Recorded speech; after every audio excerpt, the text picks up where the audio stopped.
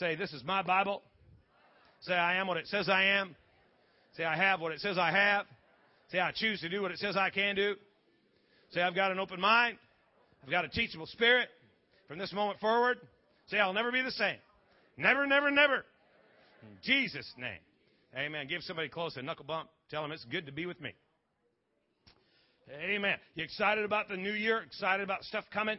Believing God for big things? Guys, the vision of the house. You know, we want to find people who are far from God, walk with them to a place where they're close to God, equip them to live a life of victory with and for God, right? We want to find people who are devastated and walk them right into insane, victorious living, right?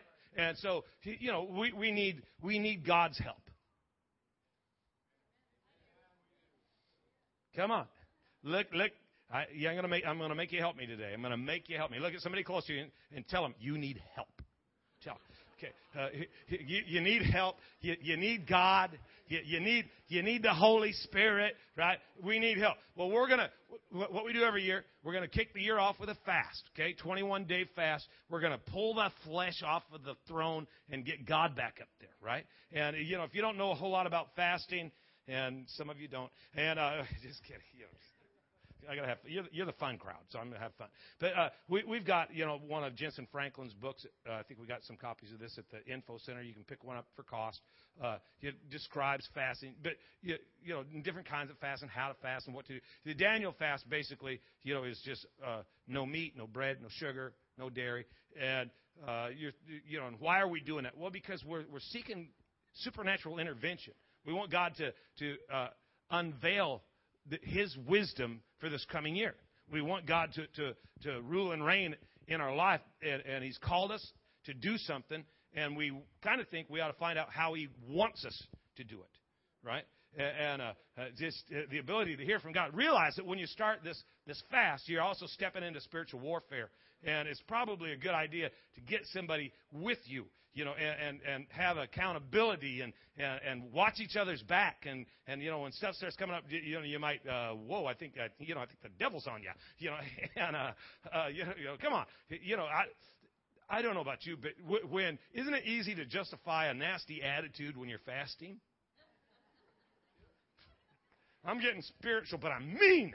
Okay, well, maybe you should watch that. Maybe we should pray about that. Get accountable with somebody. And you know, I've had several guys just this weekend say, I've never done this before, but I'm going to.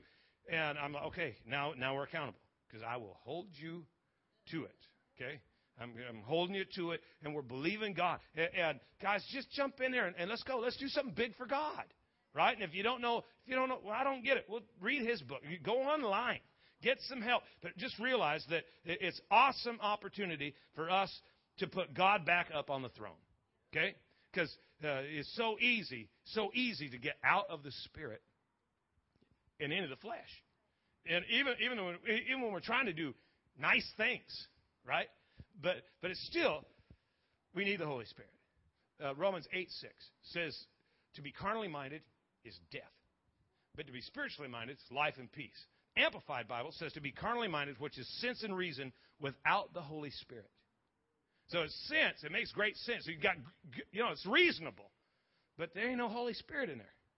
And without the Holy Spirit, it's still death. It's still separating you from what God had intended for you. But to be spiritually minded, that's where real life's at. That's where real peace is at. Nothing missing, nothing lacking, nothing broken. Praise God. That's what we want for your house and for your life and for your home, for our church. So let's join together. I just want to challenge you. Get ready, and you know, if you've never fasted, what a great opportunity to deal with some of the distractions. Turn off the TV for every once in a while. You know, come on. You really don't need 6 hours of Xbox a day. Come on now. Some of you guys are closer to Facebook than you are to Jesus. This thing's not, is this bulletproof, this thing here? I'll get behind a bulletproof thing. Turn it that way. Okay. Hallelujah. Look at your neighbor and say, well, I guess he knows you're here. Okay. Isn't Jesus good? Glory to God. Glory to God. Okay. Let's get in this thing. Okay, here we go. Christmas. Isn't it a great, these holiday sermons, man, I got to tell you, I'm not real good at this holiday sermon stuff. because I don't like it. So, but I'm thinking, about this holiday and getting ready for Christmas, and I'm thinking, think about Christmas when we were kids, when I was a kid, holiday, and I'm sure it's true. You start talking to the little guys, and Christmas, dude, there's not a better time of year. I guess you guys gotten past that, but for kids, geez, this is a good one too. Okay, and but when you're a kid, y'all, you couldn't sleep for weeks.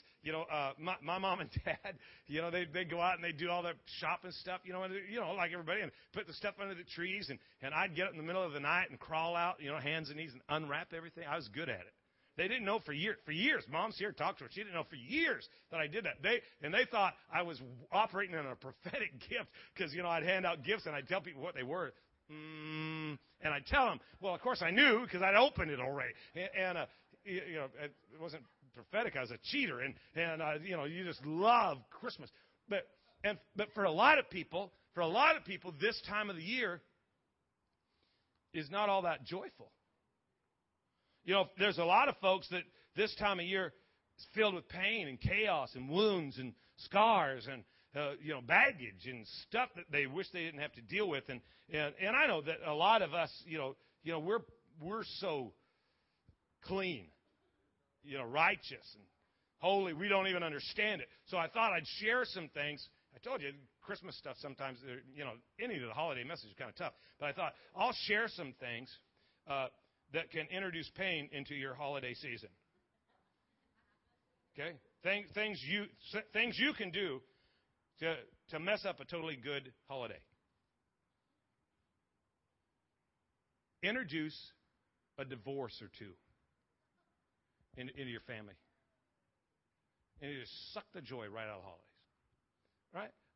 Well, it's not only emotionally crazy, it's logistically nuts. Because, you got 9 places to be in a 24-hour period, and you get a fight over who had them last year and who's getting them next year. And, and you bring in, because of that, you bring in all these insanely difficult questions and heartaches and bitterness. You just fill the place with bitterness. Something else you can do, and this can mess stuff up. How about untimely death? Last week table's full. This week you're looking at the Christmas table and there's empty chairs. And so you've got loneliness and disappointment and sorrow. Something else you can do to mess up a holiday is, how about harsh words and misunderstandings? That'll help you. Just treating each other wrong all year long and then come together, for family time. I think a lot of us don't realize the stuff that we introduce into these situations. And most of us in the room, in reality, are dealing with this stuff. And a lot of it wasn't even by choice. It's not like we did it. And some of it is our fault. But yet some of you are looking at me like you still don't know what I'm talking about. Like you don't know any of that. So there's one more thing. There's one more issue that I want to talk about real quick that'll just, that kind of messes up the holidays. I call it the psycho factor. It's an Old Testament principle. I'm sure it has roots, Hebrew roots, that in every family Satan has sown one psycho person. Come on. Everybody's got one. They're psycho, and they mess stuff up. You see them coming, and you turn the lights out, but they knock anyways. It's like they've got their own key. They're crazy. They say the wrong thing at the wrong time, do the wrong stuff. They irritate people. Come on. Every family has at least one. Some of you guys are looking at me like, no. Come on. Do me a favor. If you have a psycho person in your family, hold your hand up. Hold it up. Come on, lift it. Lift it up. Don't put it down until I tell you. Lift it up. Look around. Look around. Look around. Some of you don't have your hand up. You know why? Because you're it. You're the psycho in the family, and you're trying to go undercover. No, we got you figured. We've marked you in here now. Okay? No, not us. Not us. Oh, yeah. And you bring all of this stuff to the table. You bring it all to the table. And the fact is that all of us have dysfunction. All of us. But you know what's cool about the Word of God is that it doesn't hide that stuff up. it doesn't kind of present a picture like these people were perfect and if you try hard enough, you can be too. No, it just, man, there they are. All through the Bible, you can find people who have stuff just like you and just like me, and a lot of times worse. We could pick anybody, but pick Joseph. Let's look at Joseph. Here's a guy, as a young kid, what's he got? He's got a big dream. He's got a great vision. And hey, he's going to share it, with his family. And someday you guys you're going to bow down before me and I'm going to save your bacon. And they're like, we're going to fry yours first. Right? He's rejected by his brothers. He's thrown in a pit and they're like, let's kill him. Put him in a pit and let him die. And if that wasn't bad enough, one of them said, no, wait a minute. Let's don't kill him. Let's sell him. And guys, and you got to understand that in the time frame that we're looking at here, it would have been more kind had they killed him than to sell him. Because as a servant, now he ain't got no rights. No one had nothing. But his brothers put him in a pit. His brothers sell it. And he goes into slavery, and yet something on the inside of this dude, man, he holds it all together. And favor begins to manifest on his life. And the Spirit of God doing something on the inside of him, and that's giving him strength, right? It's kind of cool because it's like Paul when he said, I can handle anything through Christ who infuses me with inner strength. And he's got something going on that it's on the inside, and he just keeps rising to the top. And pretty soon, he's working for the head guy, and he's number 2, and he's got all of this authority and all of this power and all of these connections, and things are going good. And then his boss's wife falsely accuses him. You would think that if you're going to live good and you got a good heart and you're doing everything right, that pretty soon something's going to go well for you. Not really. There's no guarantee that because you write your name on the card and pray the sinner's prayer, there's no guarantee that stuff's not going to happen in life. Here's a guy, he's got his act together, he's got his heart together, his head's together, but it just keeps dumping on him. And he won't do the wrong thing, but she accuses him anyways, and he ends up in prison, and yet somehow he works through that, and that favor just causes him to rise to the top. Well, really one of the things we got to remember is that our final outcome is never determined by the circumstances around us. It's determined by the character that we've developed, because character will demand a certain outcome. And if you've got great character, bad outcome can't contain you. Of course, if you have bad character, you can't sustain good outcome. So it's all about that character, and his character was shining, and he pops to the top again. He ends up second in the nation, and if you don't know the story, jump in Genesis and read. Start about chapter 42, I think, and just start reading and go through and read the story. But it's really kind of interesting because he understands that we're in the middle of a 7-year famine, and he's set the nation up, that whole nation up for success. And one day he looks up and he sees the guys who sold him into slavery coming. And they're coming. And guys, it's the day his dream, his vision's coming, true. Whoa. Check this out. And in Genesis 45, starting at verse 1, look at it. It says, Joseph couldn't stand it anymore. He could stand it no longer. There were many people in the room, and he said to his attendants, out, all of you, get out of the room. And so he was alone with his brothers when he told them who he was. And look at verse 2. He's so moved that he broke down and wept, and he wept so loudly that they could hear him outside the room. And word of it quickly carried off to Pharaoh's palace. This guy he carried some pain, man, for a long time. Some of us, I think we'd be just like him, given the right circumstances. Boom, you just break, because life has not been always, Christmas for a toddler. Some stuff happens. And how do we deal with the dysfunction of family and with the heartaches of life? How do we deal with it? Where do we get these examples? Check this out. He broke down. He wept. Look at verse 3. It's really cool. He said, "I'm Joseph." He said to his brothers, "Is my father still alive?" And his brothers were speechless. I bet they were. You know, they're coming, this is their last hope, and they look up, and there's the dude they sold into slavery, and they're thinking, not good.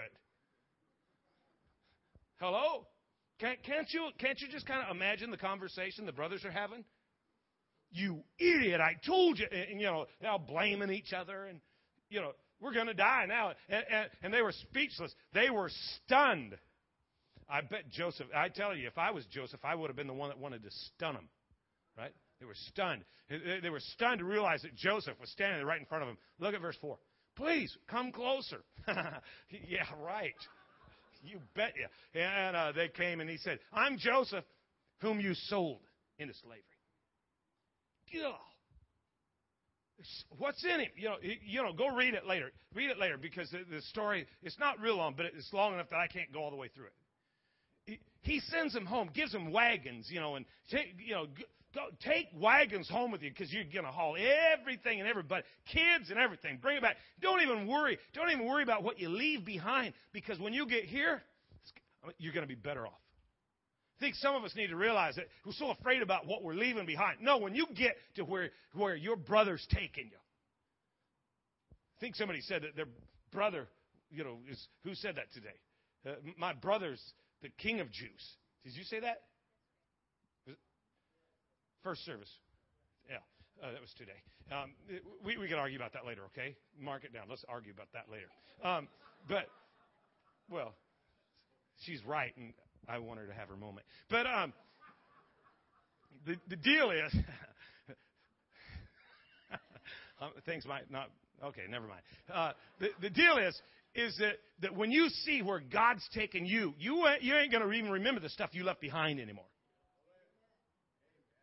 Hello? Come on now. You betrayed him. I mean, put yourself in the story, right? We're the brothers. We're the family.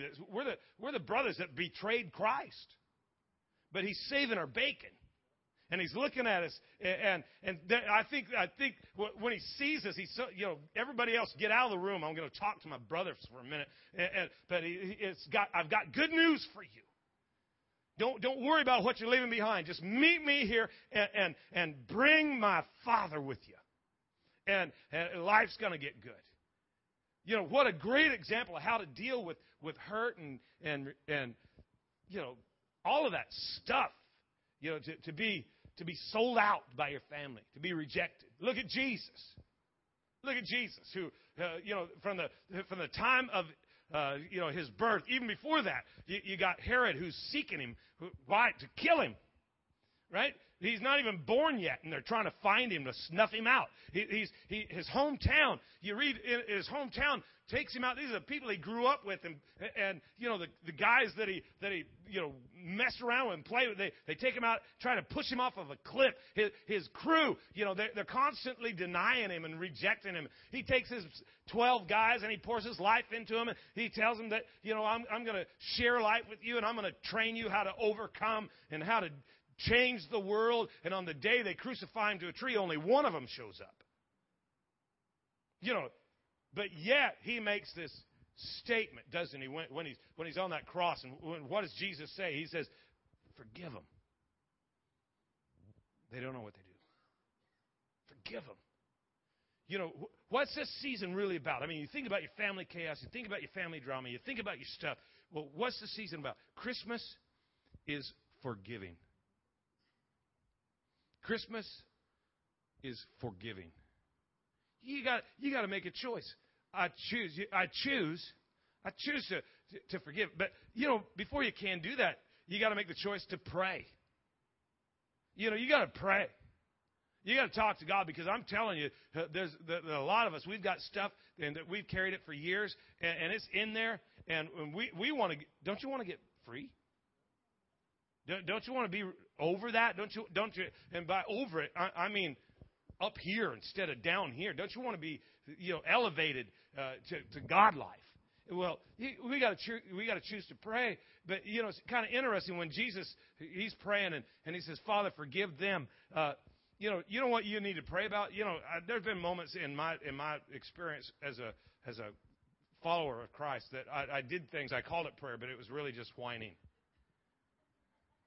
I just did a lot of complaining and told everybody I was praying. You know, why are you alone over there? Why are you spending so much time alone? Because I'm mad, and I need somebody who will listen, and I'm calling it prayer, but I'm not praying. I'm just complaining. Well, I got to tell you something. I wish we could get this. When we pray right, God answers. Matter of fact, that's the reason I pray. I wish I could tell you that I'm very mature and that I only do things just simply because the Bible says to do it. The Bible says to do it. That's what I do. I wish I was that mature. I still struggle in places. You know, be kind-hearted towards one another. And I'm thinking,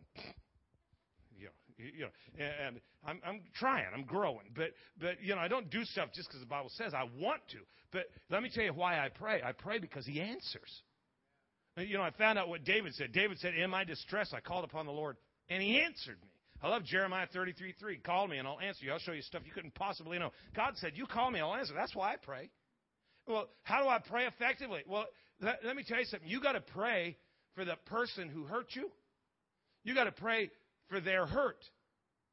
I know you've heard it before. It's almost a cliche at this point, but information without application is just useless. You got to take what you know, and now you got to start doing it. But you've heard the cliche, hurt people, right? Well, then if someone hurts you, then they've been hurt. And you think it's about you. Well, wait a minute. When we got born again, didn't you say, okay, take my life and use it? Well, He's doing it. Well, I feel so used. Well, yeah. God is bringing people into your world. You do realize that that's what relationship's all about, right? Is that relationship literally brings stuff to the surface in you so you can deal with it. Adam and Eve. I got to hurry. Adam and Eve, check this out. Where did Eve come from? Out of Adam. So really, she was there the whole time. He just overlooked his own body.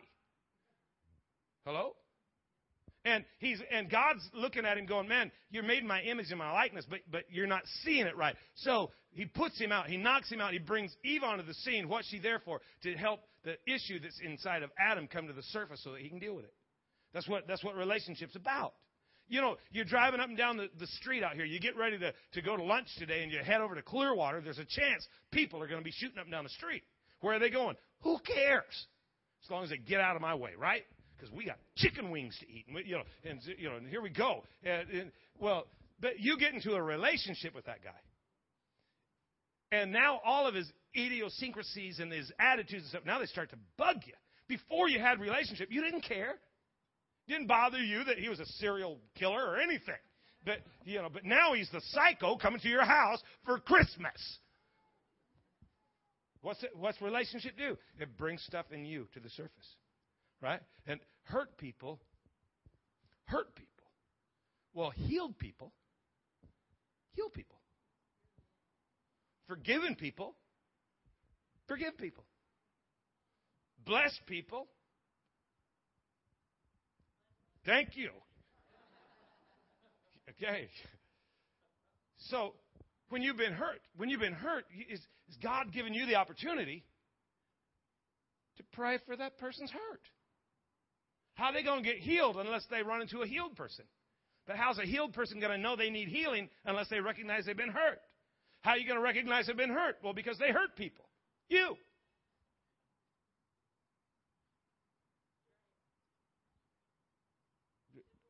Can we go back and talk about presents under the tree or something? No. Right? You got to pray for their hurt. You got to pray, God, forgive them. God, forgive them. They need forgiveness operating in their life. Where are we getting it? Well, we've been forgiven. Oh, come on, somebody. Forgiving people, forgive people. If you're struggling with forgiveness, you have overlooked how much you have been forgiven. Right? So you guys got to realize, I think a lot of us we're trying to get somewhere in God, but we have this, our heads on kind of backwards still. We don't, God said, my thoughts aren't your thoughts. So in other words, your thoughts aren't going to work. You're going to have to change. You're going to have to think like me. You know, you got to pray. God bless them. Bless them. I think the Bible says that, doesn't it? What's Luke 6:28 say? Luke 6:28. Bless those who curse you. Pray for those who hurt you. Guys, it's the Bible, right? Bless them. Bless them. Why? Because you've been blessed.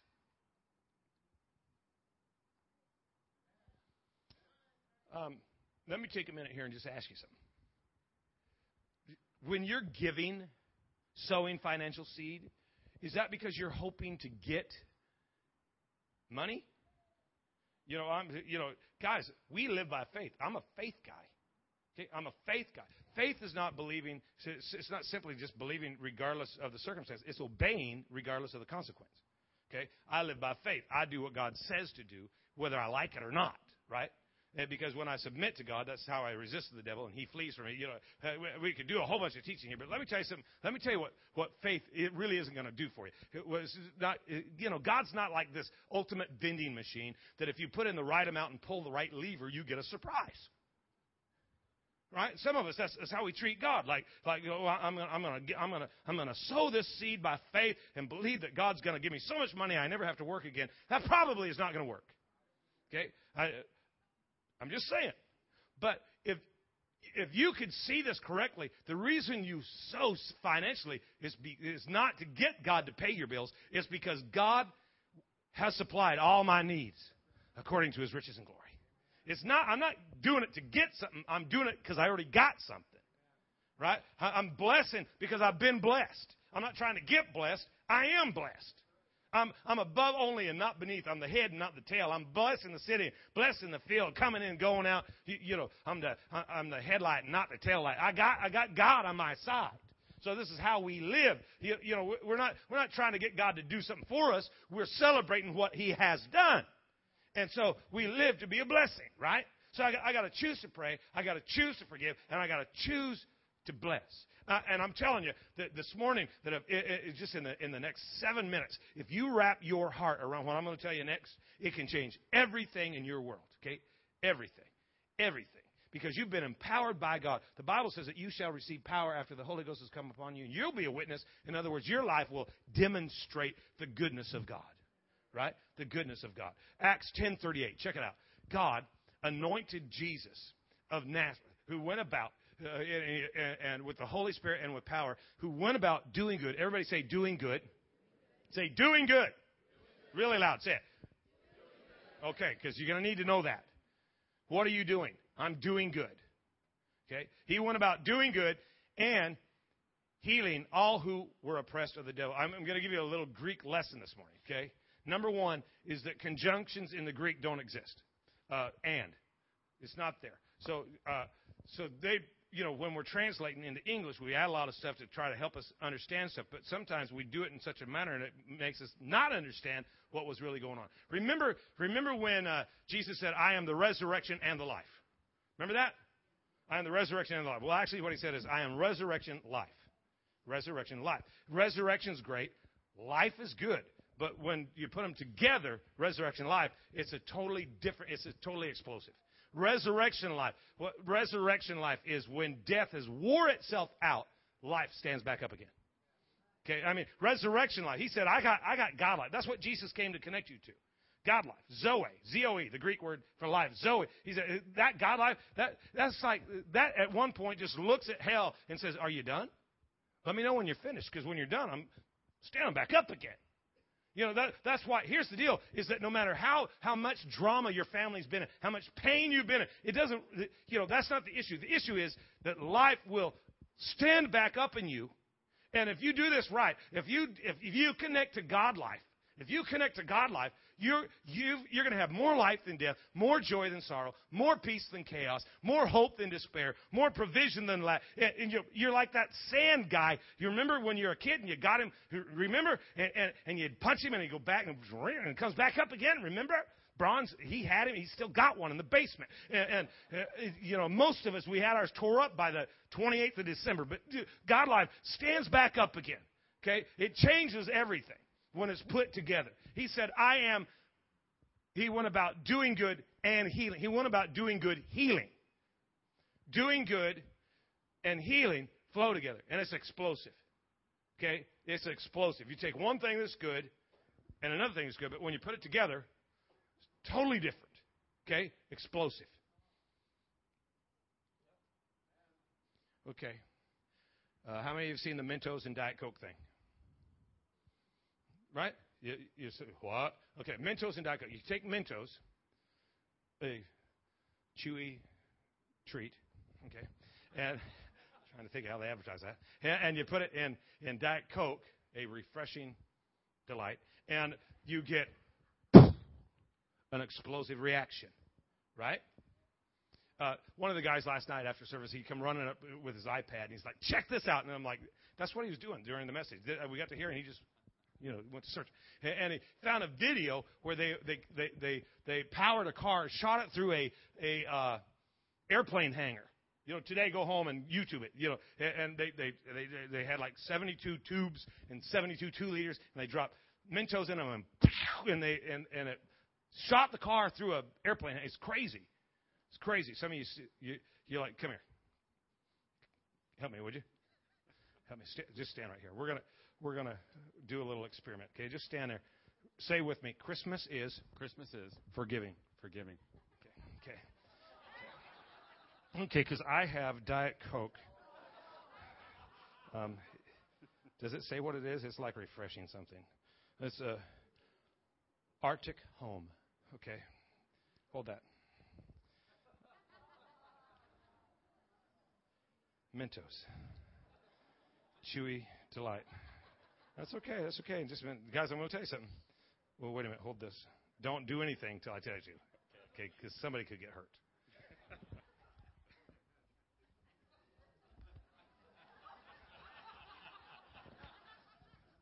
I'm moving my stuff. Okay. I got a couple of questions for you. Number one, how much was that shirt? Never mind. Okay. Now, I'm telling you. Hold the bottle. Hold it. Man. Okay. Oh, pressure. A little bit of pressure here. They make this thing, and it screws on here. And you can load it up, and it's got a string, and you pull it, and it drops them in there all at once. Wish we had one of those. Yeah. Okay. You drop enough of these in here, and by enough, I'm talking 4. You're gonna have to clean up because I'm busy, but it'll go. It's crazy high. We do this VBS, right? And they take. How many of you guys drop in a 2-liter and it shoots like 30 feet high? You say, do it. Look at these guys. They're like adrenaline junkie. You take one thing, Mentos. They're good. Diet Coke, even better. But you put it together, it's an explosive reaction. Okay? Hold that. You about ready? Oh, I'm ready. Okay. Because we're not actually going to do it. But pour some of there in there. Just so they just go about, I don't know, that up here somewhere. Look at that. That looks good. That's probably good because you really do have to clean this up. Yeah. I got that. Okay. Yeah. I don't know how many of you want to put in there. Just drop a few of those in there at once, and do a bunch. I mean, it's not under pressure, so it's not that big of a deal. I don't know. I don't care. You're cleaning. Here he goes. He's as your faith is, so be it unto you. And see, that's just with a couple of them in there. And under pressure, you could drink that if you want. I'm good. It's like. Would you like some? No. Okay. But the deal is that under pressure, in your life, come on, it's under pressure. So you take doing good, healing. Thanks. You take doing good, give him. Isn't that wonderful? So yes. You take a commitment to doing good and a commitment to healing. Why? Because it's covenant. Remember, we're not in a contract with God. Contract is a binding agreement entered into by 2 or more individuals based upon mutual distrust. Covenant is a binding contract entered into by 2 or more individuals based upon a mutual commitment. You make a commitment to doing good and a commitment to healing, okay? People have hurt you, you're praying for them. You pray, okay? You got healing flowing. And doing good. Guys, all of a sudden, it's explosive. How do you overcome? Look at Romans 12:21. Romans 12, check it out. Don't let evil get the best of you. Get the best of evil by doing good. What happens when you're doing good? You know how easy it is to do good? Shelby and I were flying someplace not too long ago, and on the plane I realized that everybody sits on a plane and watches everybody else struggle with their carry-ons. And you know what? How weird it is if you say, "Can I help you with that?" You know, just doing good. Just do it. Not because we're trying to get something, but because we've got something already. You know, Hebrews 12, you've been reading that, right? Every day? Therefore, since we're surrounded by such a great cloud of witnesses who have borne testimony to the truth, let us strip off all that weight and the sin which so easily entangles us, and let us run with patient endurance the race that is set before us, and let us look unto Jesus, looking unto Jesus, the author and the finisher of our faith. He started it and he ended it. He completed it. So our faith isn't trying to pull something. No, it's already done. He already did it. So, but see, we get a mentality that's like the guy that came to Jesus. The Bible says that he was an expert in the law, and unfortunately, most people in the church that's what they become, is experts in the law. And he puts this question to Jesus: what must I do to have eternal life? Like, he's done doing good. Now it's what must I do? What do I have to do? And that's kind of how we are, even in church. What do I got to do?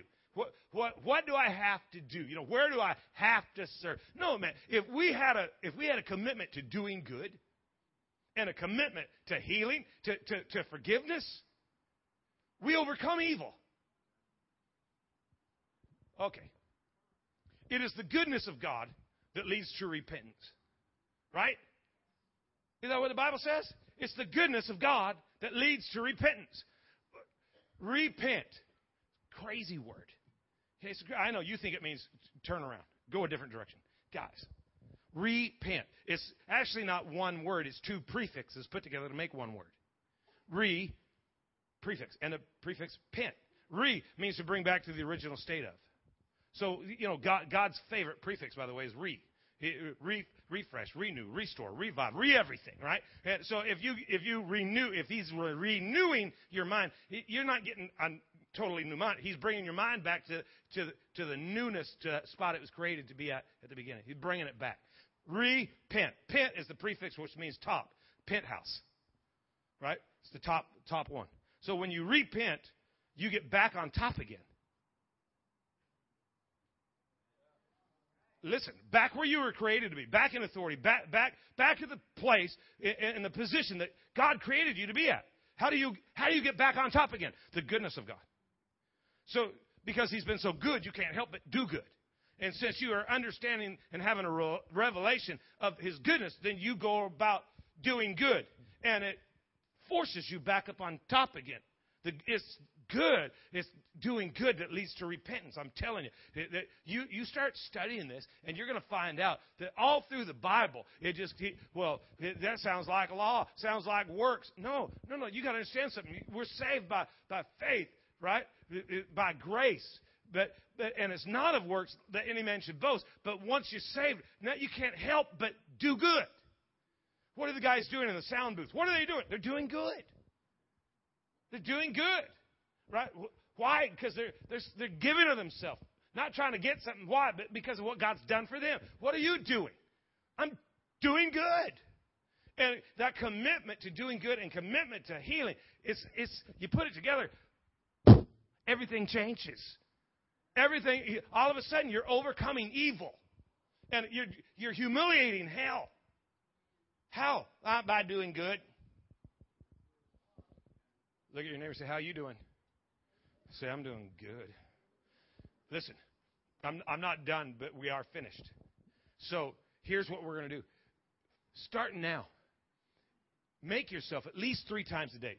As many as 300 or something, but at least 3 times a day. I want the statement to come out of your mouth. You just say it. Just say it. Find somebody and say it, and just say, "How can I help you? Can I help you with that? How can I help you?" I'm telling you, just crazy, stupid little things. Just the other day I took TJ to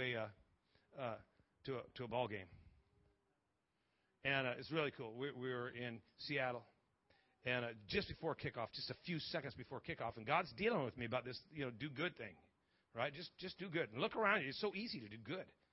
Just, can I help you with that?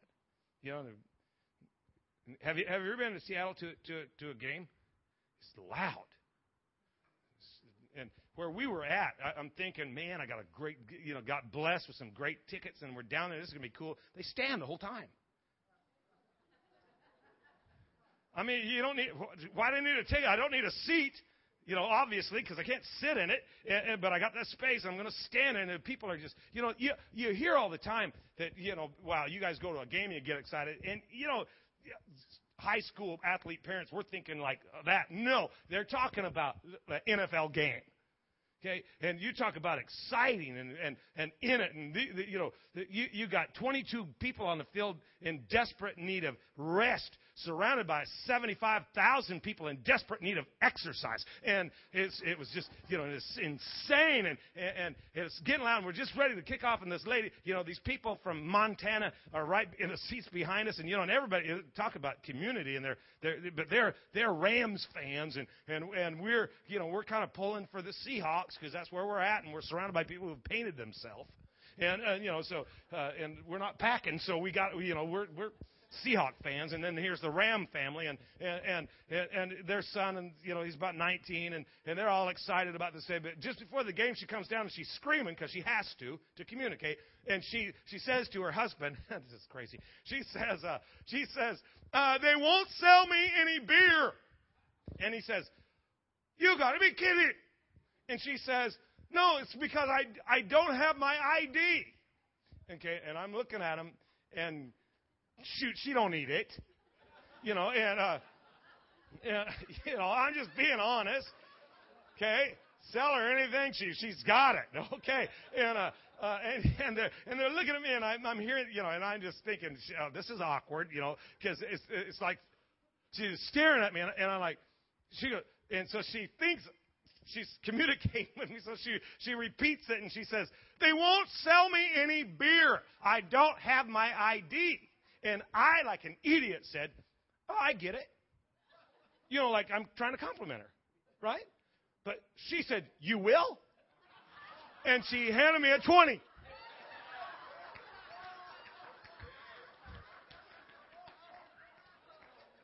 And I'm standing there thinking, oh, my God.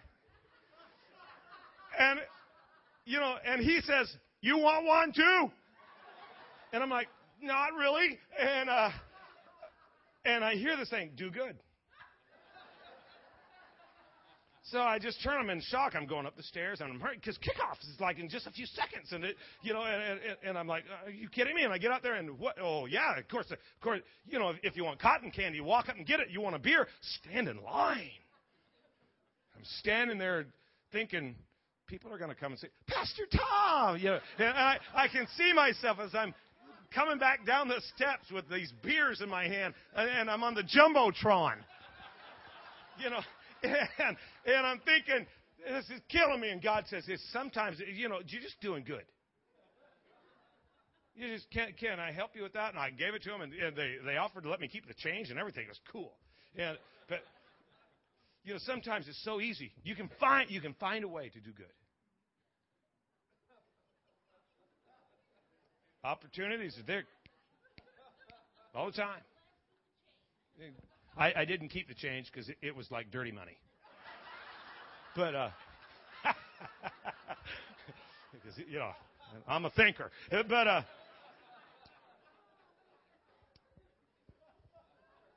how many times can you say, "Can I help you with that?" You got to do it 3 or 4 times a day. Why? Because we're trying to build a new habit. Why? Because we want that habit is going to turn into our character.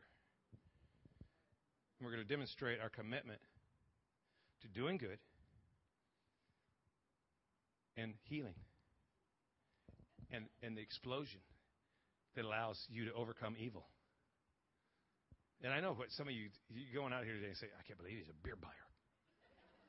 Honestly, all I could hear was BEERUN, beer. Just doing good. Just doing good. Just going through life, doing good. Okay? Just wanting to bless people. Why? Because I've been so blessed. Come on, guys. We've been so blessed. Amen? Close your book. Let me pray for you. Father, I just thank you today that your word inside our heart, bringing revelation, insight, so that we can demonstrate the enemy's defeat and bring Jesus to our community. Father, help us develop a passionate desire. We permit you today to create desire in us so that we could bless others. We want to be a blessing. We want to be a blessing. While your head is bowed and your eyes are closed, I want to ask a question. We're going to pray one more prayer before we go today. And I don't want to do anything to embarrass anybody. I won't call you out. But if you're here today and you're separated from God and the goodness of God and the life of God and the love of God, then make this your personal prayer. I want to invite you to make this personal. And if that's you, and again, no one's looking around, and out of respect for others, I just ask that you just bow your head just for a second. And if you're here today, say, you know what, Tom? I want God. I want to get real with God so God can be real in my world. This is my day. Just real quick, hold your hand up so I can see it. Say, that's me. Thank you, ma'am. Thank you, sir. It's awesome. Lift them up and put them right back down. Anybody else? Say, yep, that's awesome. Say, yep, this is my day. This is my day. I want to make a commitment to health and healing and forgiveness and doing good. I want to go about doing good. And I want healing to flow in my life. I want to start with my relationship with God. Anybody else, real quick, we're going to pray. Okay, I want everybody in the room to say, Dear Heavenly Father, I know I need you. I need your love, your acceptance, your forgiveness. Come into my life. Change me from the inside out. Give me strength. Give me vision. Give me hope. Because I choose to live for you every day of my life. And I want to start right now. Thank you for saving me. Thank you for setting me free. In Jesus' name, amen.